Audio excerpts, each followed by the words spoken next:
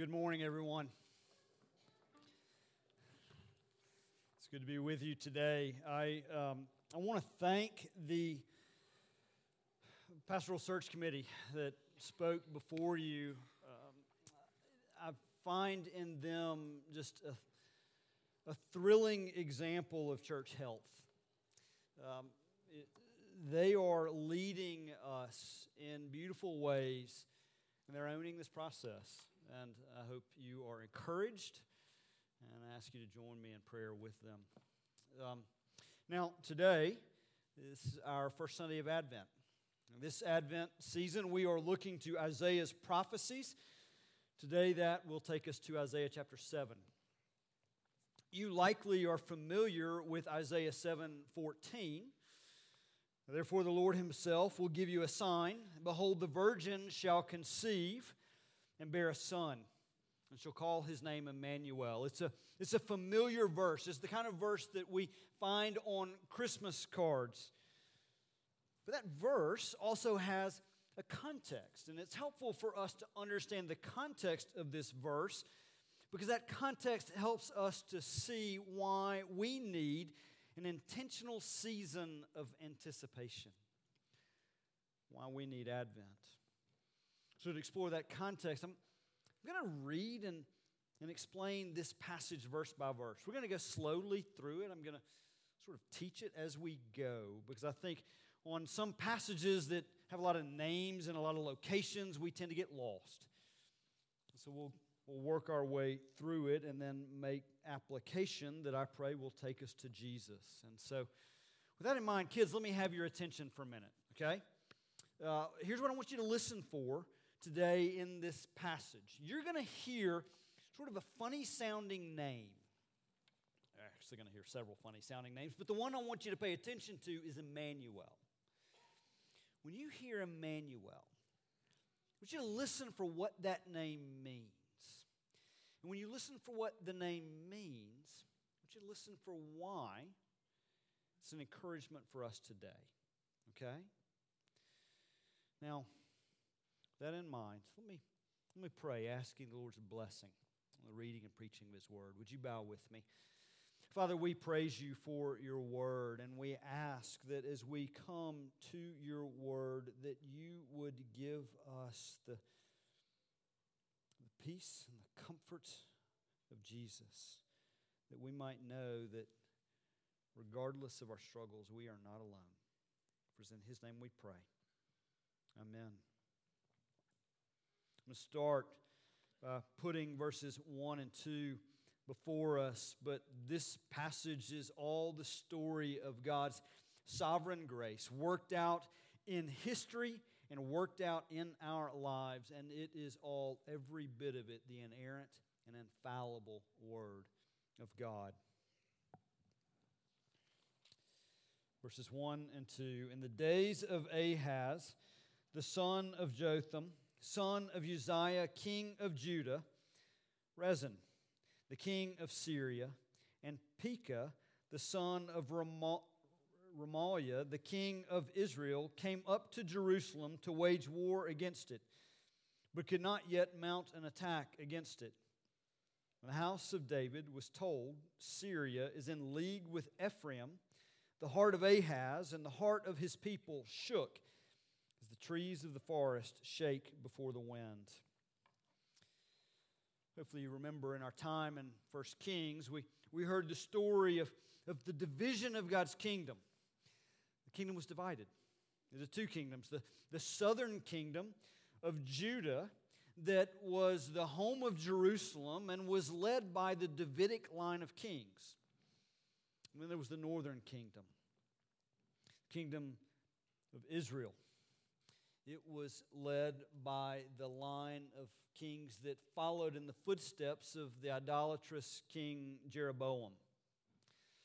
Now, at the time of this writing, Ahaz was the king in Judah, and Pekah was the king in Israel. And you might have also heard that Israel, in those verses and in the rest of the passage, will also be known by the name Ephraim. Ephraim was the second son of Joseph. But there was a third nation mentioned in those two verses, Syria.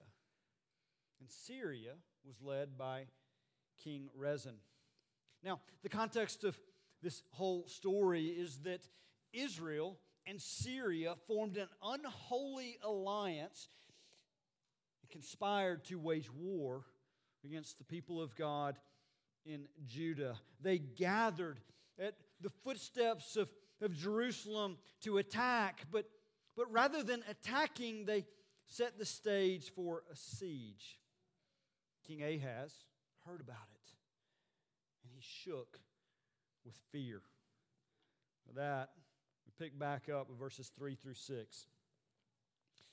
And the Lord said to Isaiah, "Go out to meet Ahaz, you and Shear-Jashub your son, at the end of the conduit of the upper pool on the highway to the washer's field, and say to him, be careful, be quiet, do not fear, and do not let your heart be faint because of these two smoldering stumps of firebrands.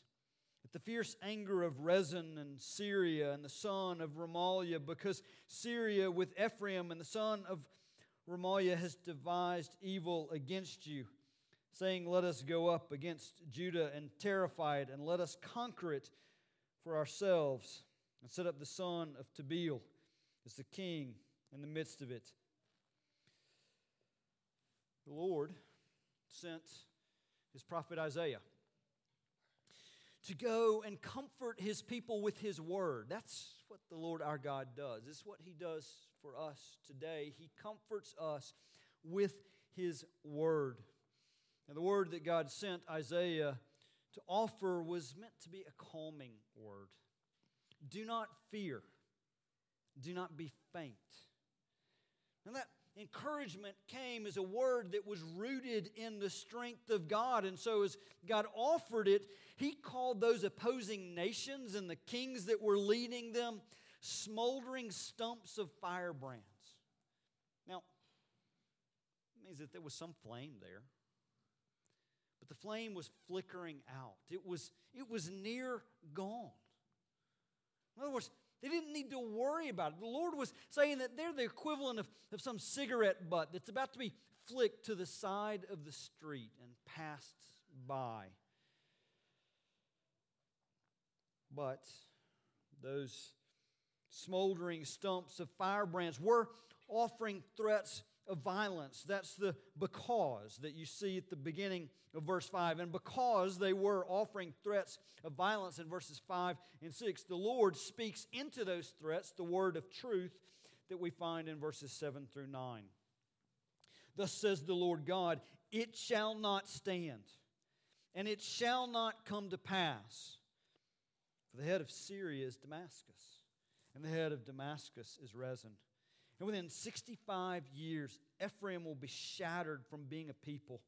And the head of Ephraim is Samaria, and the head of Samaria is the son of Remaliah. If you are not firm in faith, you will not be firm at all. In other words, the Lord is saying, the heads of those rogue nations, they're just mere men. But the Lord your God is sovereign over them all. And the Lord our God cancels their threats. And so within 65 years of this prophecy, those threats are going to be obliterated. So be firm in faith. Faith in the sovereign work and the sovereign timing of the Lord our God.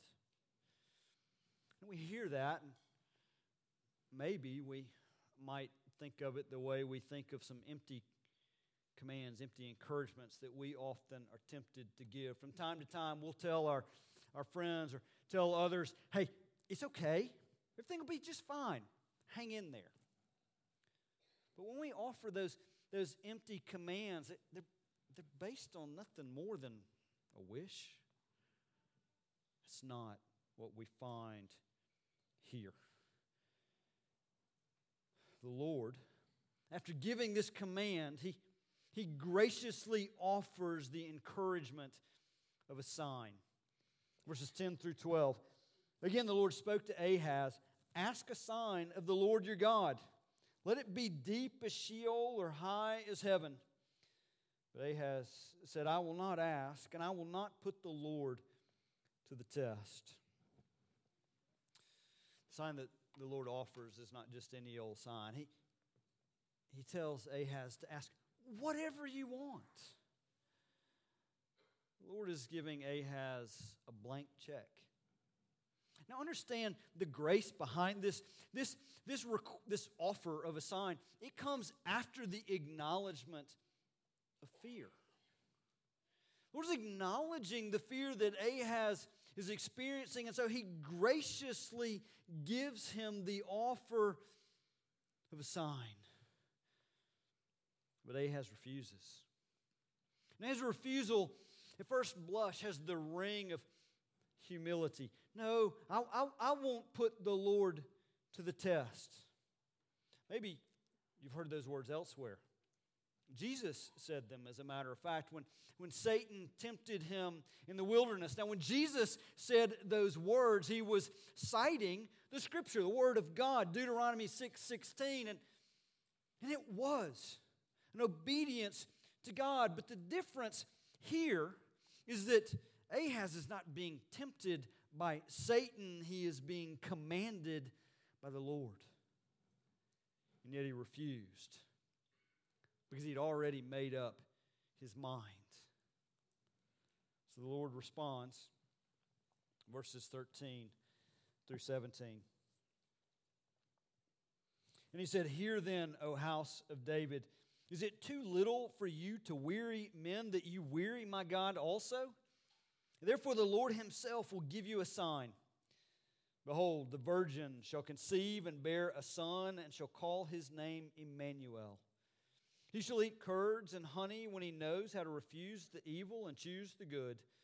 For before the boy knows how to refuse the evil and choose the good, the land whose two kings you dread will be deserted. The Lord will bring upon you and upon your people and upon your father's house such days as have not come since the day that Ephraim departed from Judah, the king of Assyria. This is the promised sign.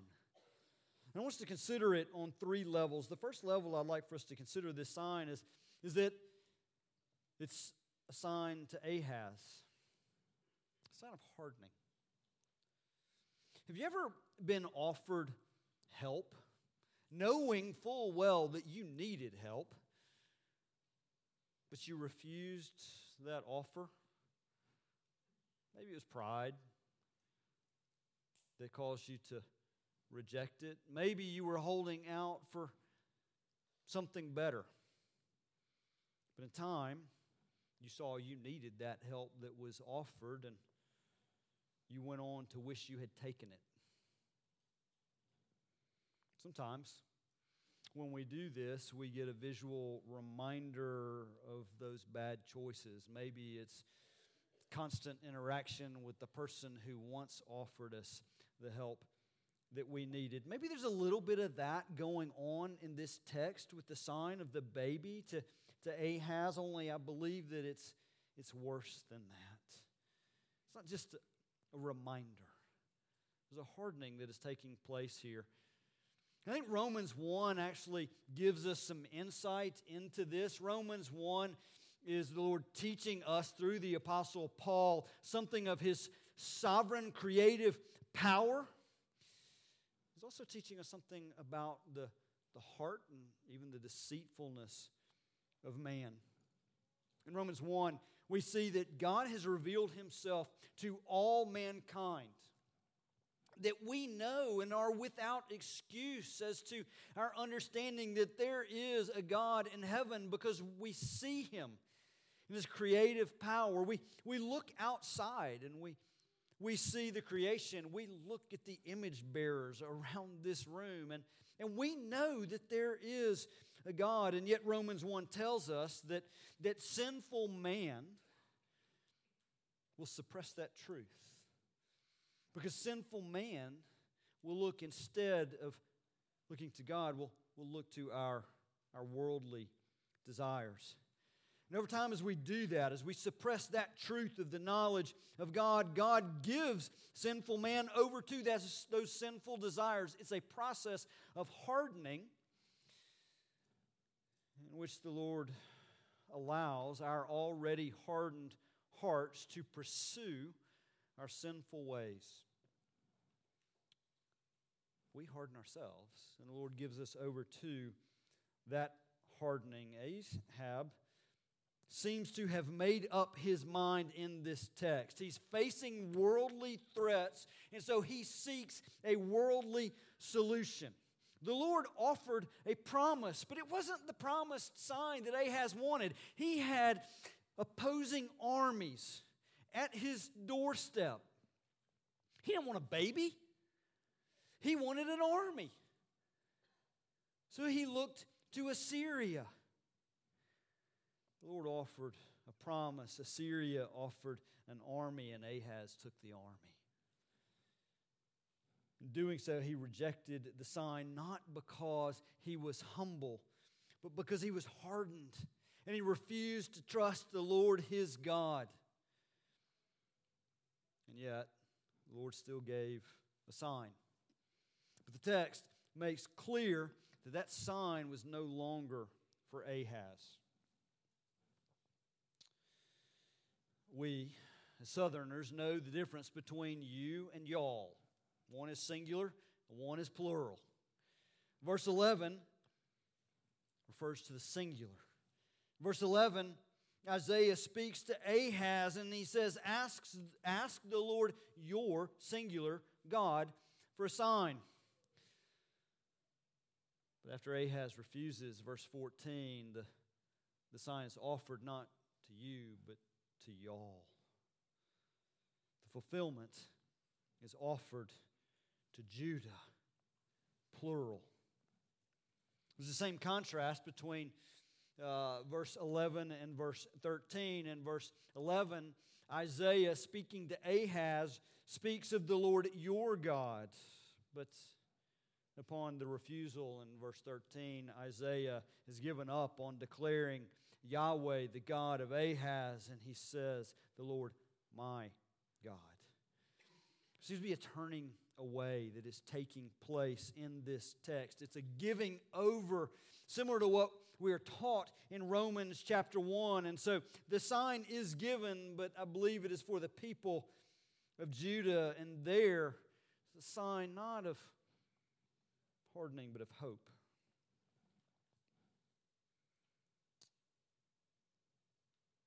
You know, we're familiar with our computers, the sign of the hourglass. You plug in some request on your computer, and you get on some computers an hourglass, on some little turning dial. What is that communicating to us? It says, hang tight. Hold on a minute. The computer's processing, and very soon you'll get the answer that you're looking for. There's a sense in which this sign offered to Judah is that hourglass. Only it's not an hourglass or a turning dial. It's a baby. Now, before I explain, I want to be clear. I'm offering to you a dual fulfillment of this prophecy, a near-term and a long-term fulfillment of the prophecy. It often happens with those Old Testament prophecies. Last week, our family got to get away for a little time together. We went on a hike. We went to this scenic overlook. You could see miles off into the distance. Now, where we were, that scenic overlook didn't look out over mountains. It looked out over hills. But you've probably done the same when you've been to the mountains. You look out, and what do you see? You see a series of peaks. And from that distance, they look like they are one right after another. But in actuality, they are a great distance apart. Now, for the Old Testament prophets, they looked out to the fulfillment that God was promising, and they saw a series of peaks that looked very close together, and yet they were centuries apart in the near-term fulfillment and the final fulfillment. Let's first look to the near-term fulfillment. Like us, the people of Judah, They faced a long-term struggle with sin, and they needed hope in that struggle with sin. But they were also facing invading armies. And they didn't have time to wait. They needed a near-term hope. And so God gave them a sign that He was working and they were not alone. It was a baby. And before that baby would grow to maturity, the threat would pass. Verse 15, He shall eat curds and honey when he knows how to refuse the evil and choose the good. To refuse the evil and choose the good is a marker of growth to maturity. And what the prophecy is saying is that before this baby reaches maturity, or when he reaches maturity, there will be peace in the land, and he will eat the food of the promised land. So, verse 16, for before the boy knows how to refuse the evil and choose the good, the land whose two kings you dread will be deserted. Before maturity comes, the threat will pass. But it begs the question, who's the child? Who's the child that is prophesied here? Remember, we're looking for a near-term fulfillment. So we look to the next chapter in Scripture. Isaiah chapter 8. And in Isaiah chapter 8, verse 3, Isaiah had a son. And I went to the prophetess, and she conceived and bore a son. And the Lord said to me, call his name Mahar Shalal Hashbaz. No, it wasn't a miraculous virgin birth. Perhaps this was a second wife that Isaiah had taken. Perhaps she was a virgin prior to conception. But at any rate, there was a child. And verse 4 connects the age of the child to the hope of Judah. For before the boy knows how to cry, my father or my mother, the wealth of Damascus and the spoil of Samaria will be carried away before the king of Assyria. See that hourglass that we see on the computer is telling us, hang tight. Your answer is coming soon. The baby is telling the people of Judah, hold tight. Your answer, your hope is coming soon. And it did. The prophecy was offered in the year 735. Within 3 years, Syria fell. 10 more, Israel would fall. And then within 65 years, as verse 8 had mentioned, Israel would be culturally wiped out through the intermarriage of the Assyrians with the northern kingdom of Israel, forming the Samaritan race. The baby was a sign that God was working. He was working then, and He's working now. Redemption is happening.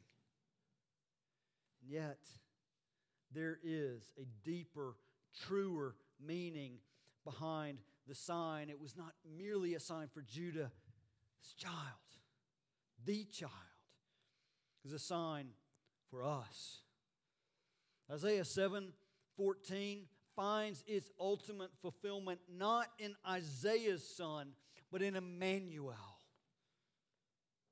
Because Emmanuel, for us, is not a sign of a baby to come, but of a sign fulfilled.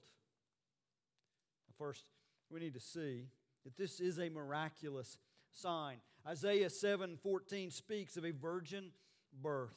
The Hebrew word captured here refers to a maiden.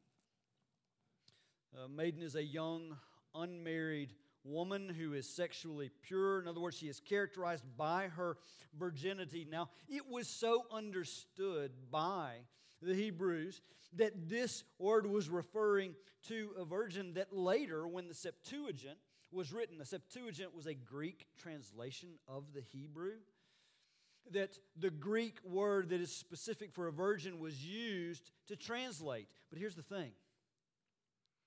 Septuagint was written several hundred years before the birth of Christ. The sign is pointing beyond the immediate time frame to a later miraculous birth of Jesus Christ. But not only was the sign miraculous, it was meaningful. The child was to be named Emmanuel. Now, kids, I told you to listen for the meaning of Emmanuel. Here it is. God with us. God with us. Now that had a particular meaning in Isaiah's day, but it also has a particular meaning for us today. Now, kids, I'm talking to you, and we'll let the parents listen in, but some of you who have sat with me in communicants class will remember that oftentimes when we talk about signs, I show you two different signs to talk about that. We're talking then about sacraments, but one of the signs that I show you kids is a road sign. Trustful. It's a sign from out on the interstate, and it points in a direction. It points to our destination.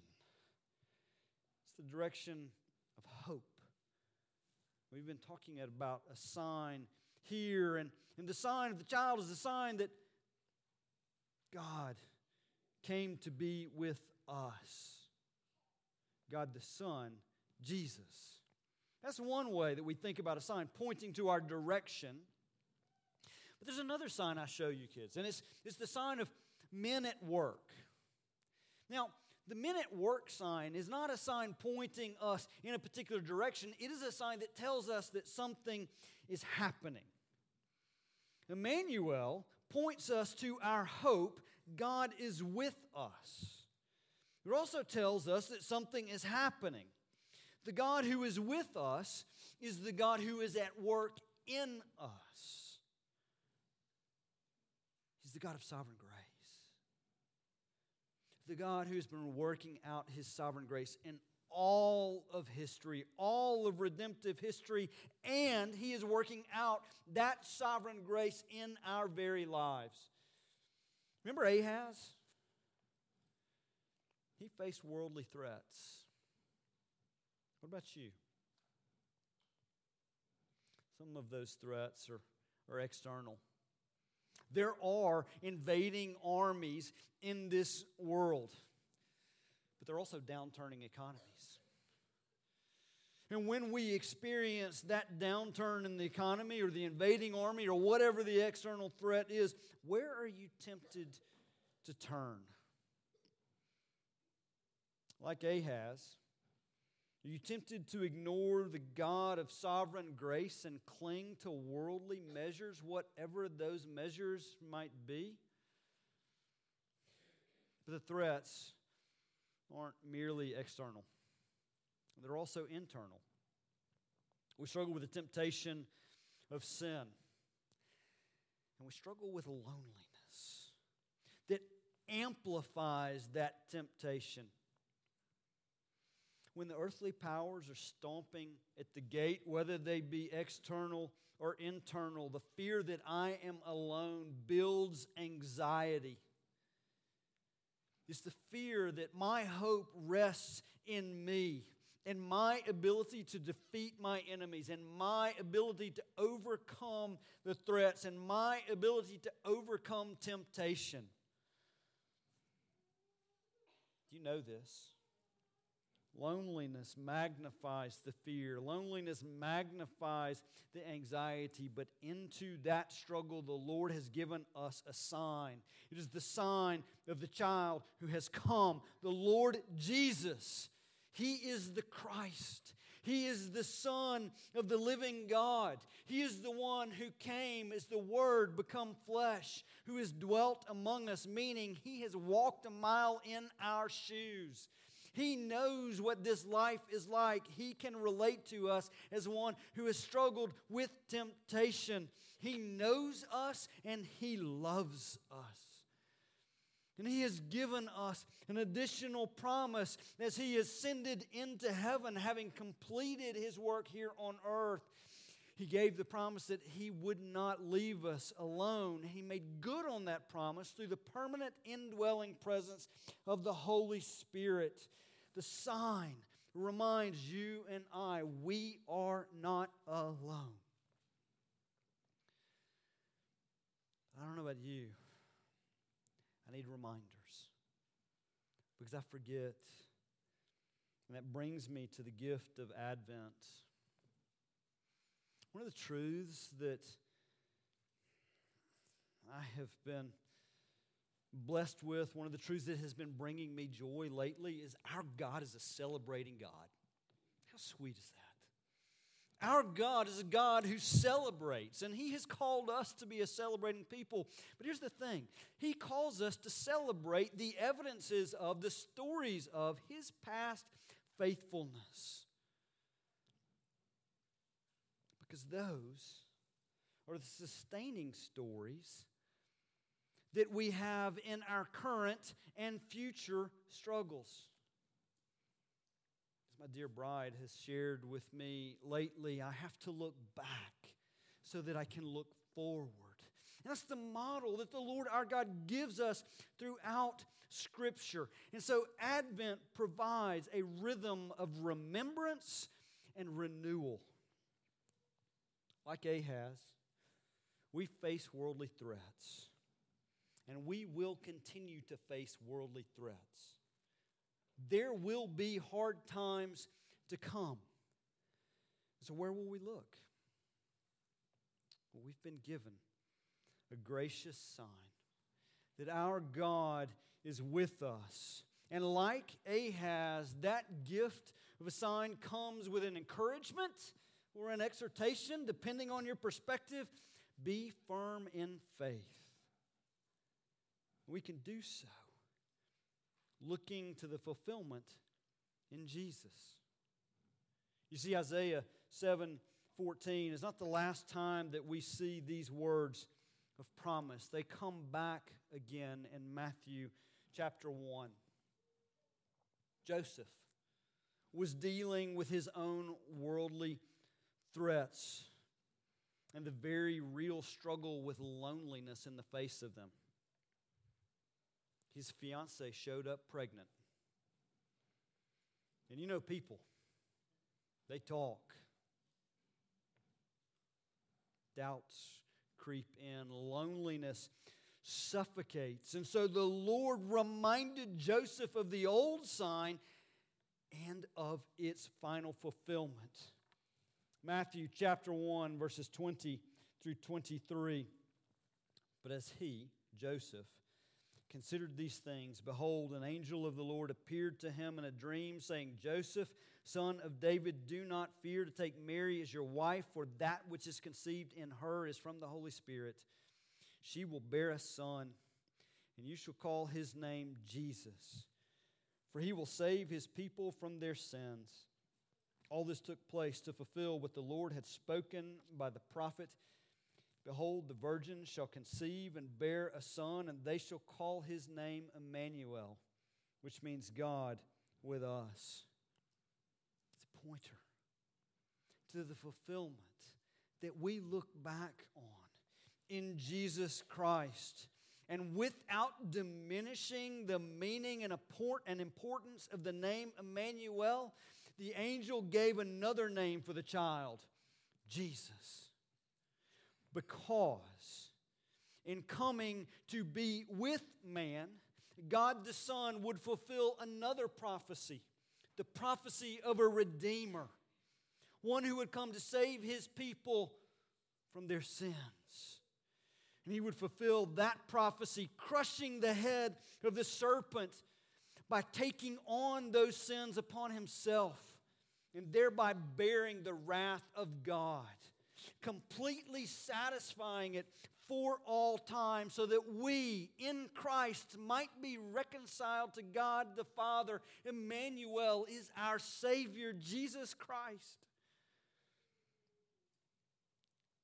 It's the promise of sovereign grace that is available to all who call upon the name of the Lord by grace alone, through faith alone, in Christ alone. Ahaz, he turned away from that promised sign. But Joseph was firm. When Joseph woke from sleep, he did as the angel of the Lord commanded him.